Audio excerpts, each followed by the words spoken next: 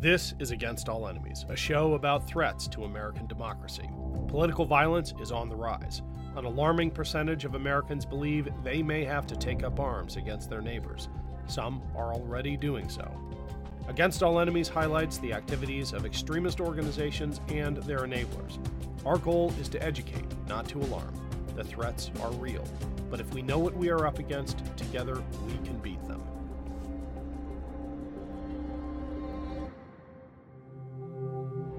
It's Ken Harbaugh with Against All Enemies on the Midas Touch Network. I'm a veteran. I did 9 years in the Navy as a pilot, and I am proud of my time in uniform. I joined to serve my country because, for all her faults, I believed America was worth fighting for, and still is. But one of the most heartbreaking aspects of Donald Trump's assault on our democracy and the complicity of the Republican Party he now dominates is how some of my fellow veterans have been fooled by the lies and the provocations from people who know better, like Josh Hawley and J.D. Vance. The endless propaganda from Fox News and elsewhere has convinced far too many that attacking our democracy is somehow defending it.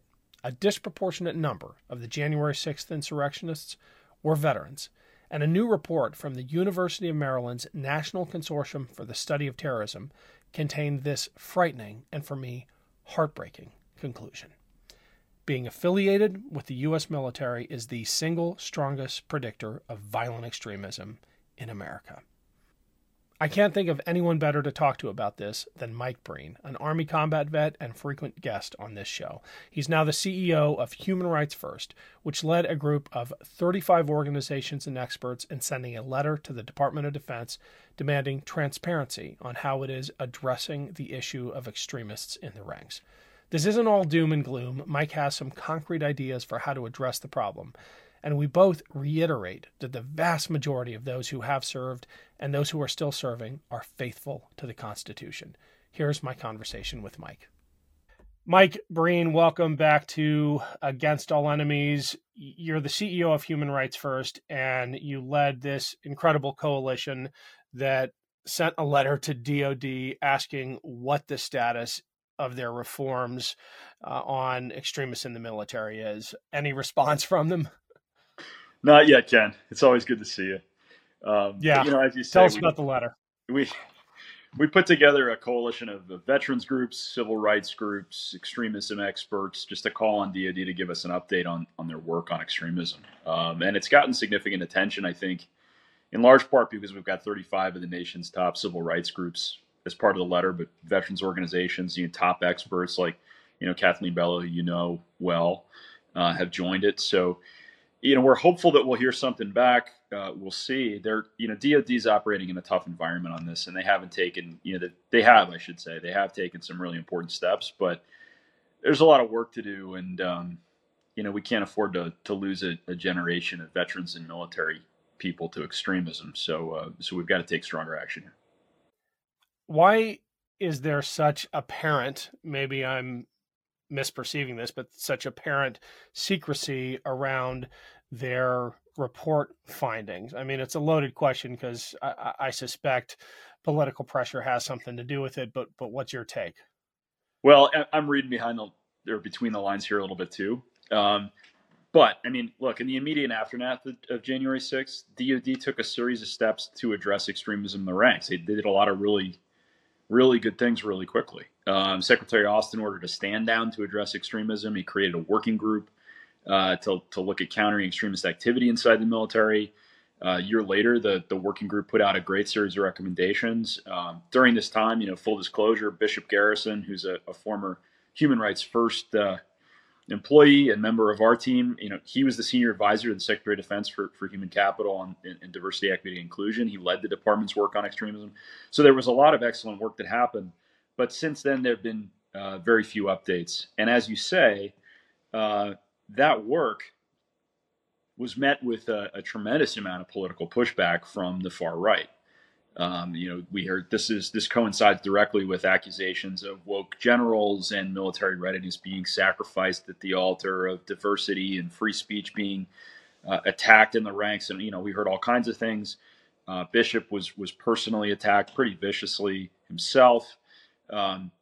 So this became a major political issue for the Department of Defense. And, as you and I both know, there's nothing more important in the military than trying to remain apolitical and trying to stay out of that political arena and really be the force that protects and serves and defends every American, regardless of politics, and stays out of that game. Harder to do these days than it's ever been in a lot of ways, or at least recently. But, reading between the lines, this has all gone very quiet. And, we're hoping that we can get some kind of an update on what the department's up to, because quiet cannot mean inactive. Just because it's gone under the radar, it can't have stopped moving, and we're a little concerned that we've lost steam on a really important process here. Well, my fear is that the pushback that DOD was experiencing from extremists, and you alluded to some of that in the treatment that Bishop Garrison received, is winning. I mean, Bishop Garrison's position, advising the Secretary of Defense on extremism in the ranks, correct me if I'm wrong, but that no longer exists. They have buckled in some areas to the loudest voices decrying so-called wokeism in the military. Yeah, it's possible that's happened to some extent. There's no doubt that it's happened. And, that's despite, I think it's fair to say, an administration that fully understands how dangerous this threat is. That's put some really excellent people at the White House and at DHS and in other places in really important impact positions on this exact issue. That the Secretary of Defense takes it seriously based on his early actions. But it's hard to say that the political pushback hasn't had an impact, and we don't have a lot of time to deal with this. I mean, we almost lost the seat of our democracy to an attack that was in a lot of ways planned and wouldn't have been anywhere. I think it's fair to say would not have been anywhere near as dangerous without the participation of veterans at every level. And that hasn't changed. So, this is a threat to the republic, and politics be damned, we got to deal with it. Does the successful prosecution and subsequent jailing of a number of those insurrectionists, some prominent veterans among them like Stuart Rhodes, does that give you reassurance that this threat is fading? I feel like a lot of Americans look at that and say, all right, the DOJ is doing its job. We can we can worry about something else.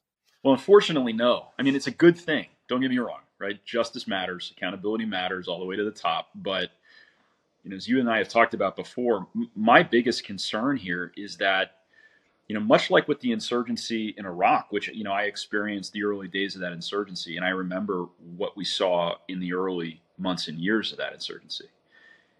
And it was half-baked plans by foot soldiers who had been pushed out there to test us by people we didn't even know existed at the time.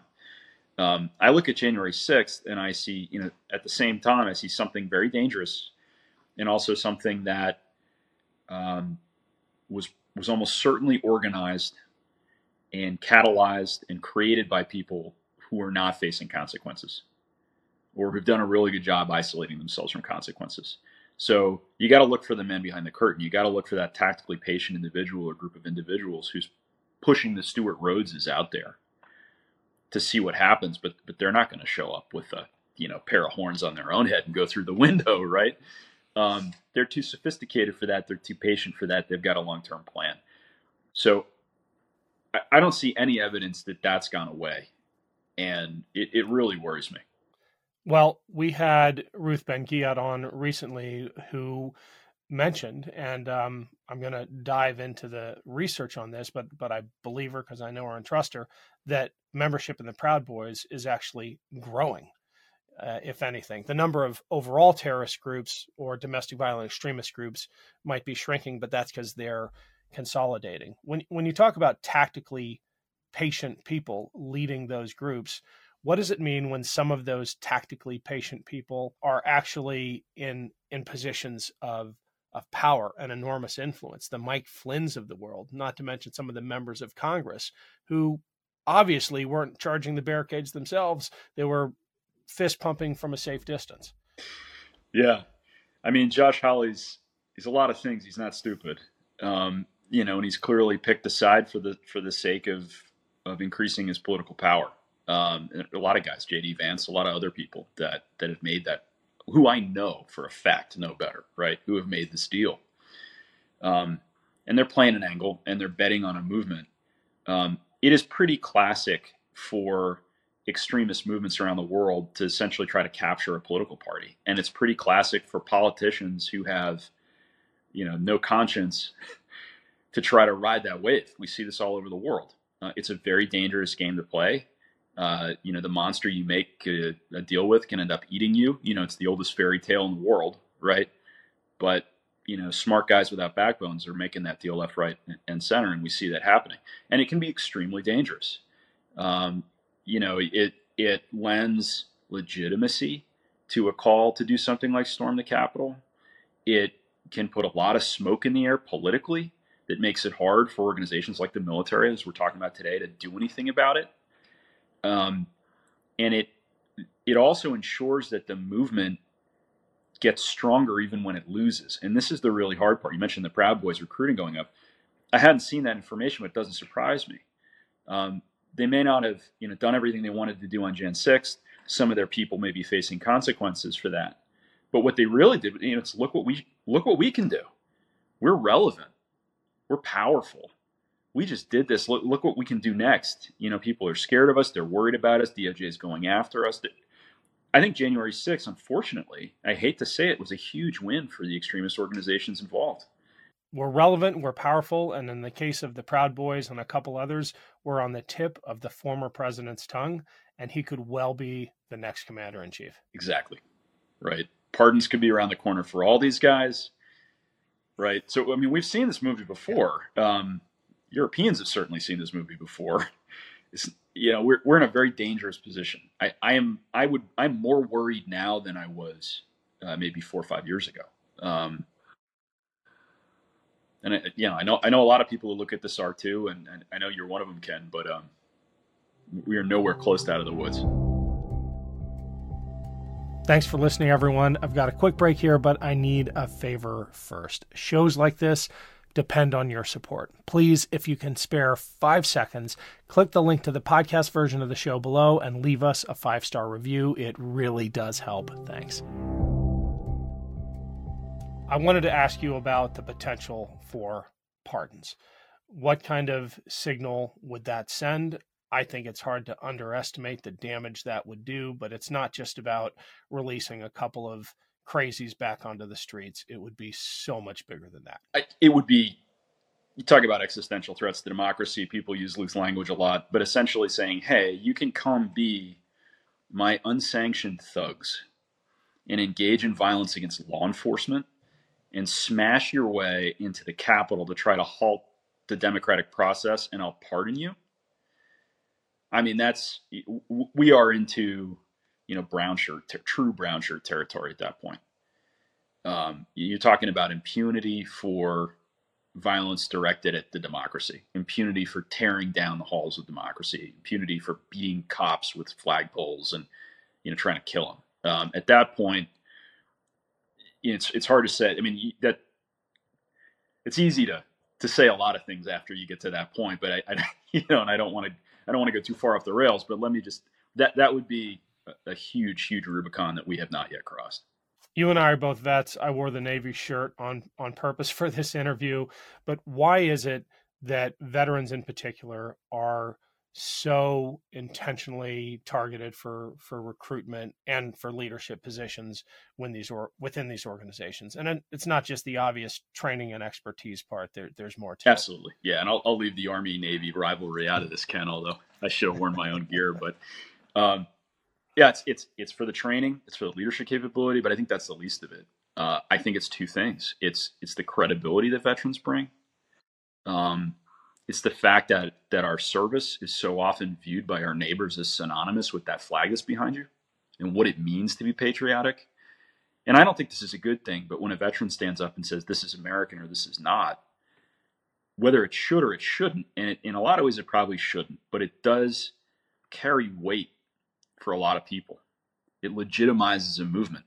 You get a bunch of people say they're fighting for their country by attacking it, which is what the Jan 6ers will too often say. And then they say, I wore the uniform and I served. That's something. The other major thing is commitment. And we've seen over and over again that, there's research that shows veterans are a little harder to recruit into these movements, but when they are recruited, they bring the movement's capacity for violence up a lot when they join. And look, I mean, I was an Army officer, right? I one of the things that meant to me in Iraq and Afghanistan was that I was prepared to do just about anything to protect my society as I saw it and my values, up to and including violence. Violence was my job. Organized violence on behalf of my society was my job, right, at an intimate level. That is part of who veterans are. And that changes the way a movement operates. If it's inclined toward violence anyway, you're recruiting people who have a demonstrated commitment and capacity to use violence for politics, and it's an uncomfortable thing to say about vets, but it's true. War is the continuation of politics by other means, and war is the business of the military. That's the business we were all at one point in our lives in. So it doesn't surprise me that extremist groups will look to people who have that demonstrated capacity, especially after 20 years of war, especially when so many of us took that beyond theory at Fort Bragg or whatever and put it into practice for years of our lives. And you have veterans coming home who both have a lot of that combat experience and it kind of crossed that psychological barrier to go into combat. And we have to face it. Most of them are pretty disillusioned about how the whole thing turned out in Iraq and in Afghanistan. These are not pleasant memories for the nation, and certainly not for the veterans involved. So you've got some people who are deeply patriotic but pretty disillusioned in a lot of cases, very understandably in a lot of cases, and have already decided a long time ago that if it came down to it, they'd pick up a weapon and fight for what they believe in. To be clear, we're talking about a small minority of veterans, but it doesn't take many. And that's what we're worried about. We're both worried on behalf of the country and worried about our brothers and sisters in arms who are being drawn into these awful organizations. There was this really frightening conclusion in a recent report by START, the University of Maryland's study of terrorism and responses to terrorism. And I believe they may have joined your organization, Human Rights First, in the letter. In any case, I know you work very closely with them. And they concluded that being affiliated with the U.S. military is the single strongest predictor of violent extremism in America. That really shocked me. Shocks me too. And it, to be honest, it hurts, right? I love the people I serve with. And to be clear, this is not about who they vote for or what they believe or what they want to say. We disagreed before we went in and while we were in and after we got out on all kinds of things, including politics. And that's totally okay. In fact, it's great. This is about getting to the point where you feel like you're going to pick up a weapon and you're going to maybe use it against somebody else who swore the same oath you did and is still wearing the cloth, a law enforcement, officer, a member of the National Guard, right? Member of the Capitol Police. And you're going to do it so nobody gets to vote again, whatever story you're telling yourself. And the real tragedy to that is I think, I can't get inside the head of somebody who makes that decision. I'm sure there's a lot of racism involved in bigotry in a lot of cases. I'm sure a lot of these guys know exactly what they're doing. But I'm also sure that a lot of them, bought a story that they were deliberately sold and really, do what they do believing that they're trying to save the country. And that to me is just so perverse and so sad.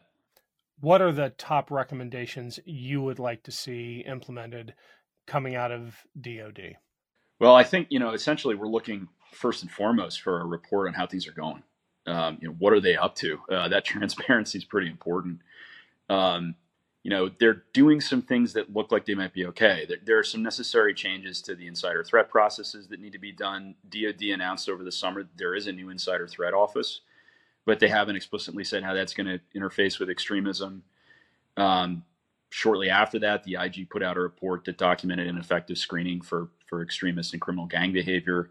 So, in their own words, that increases the potential for future security risks and disruptions to good order, morale, and discipline. The question is what's going to happen about that.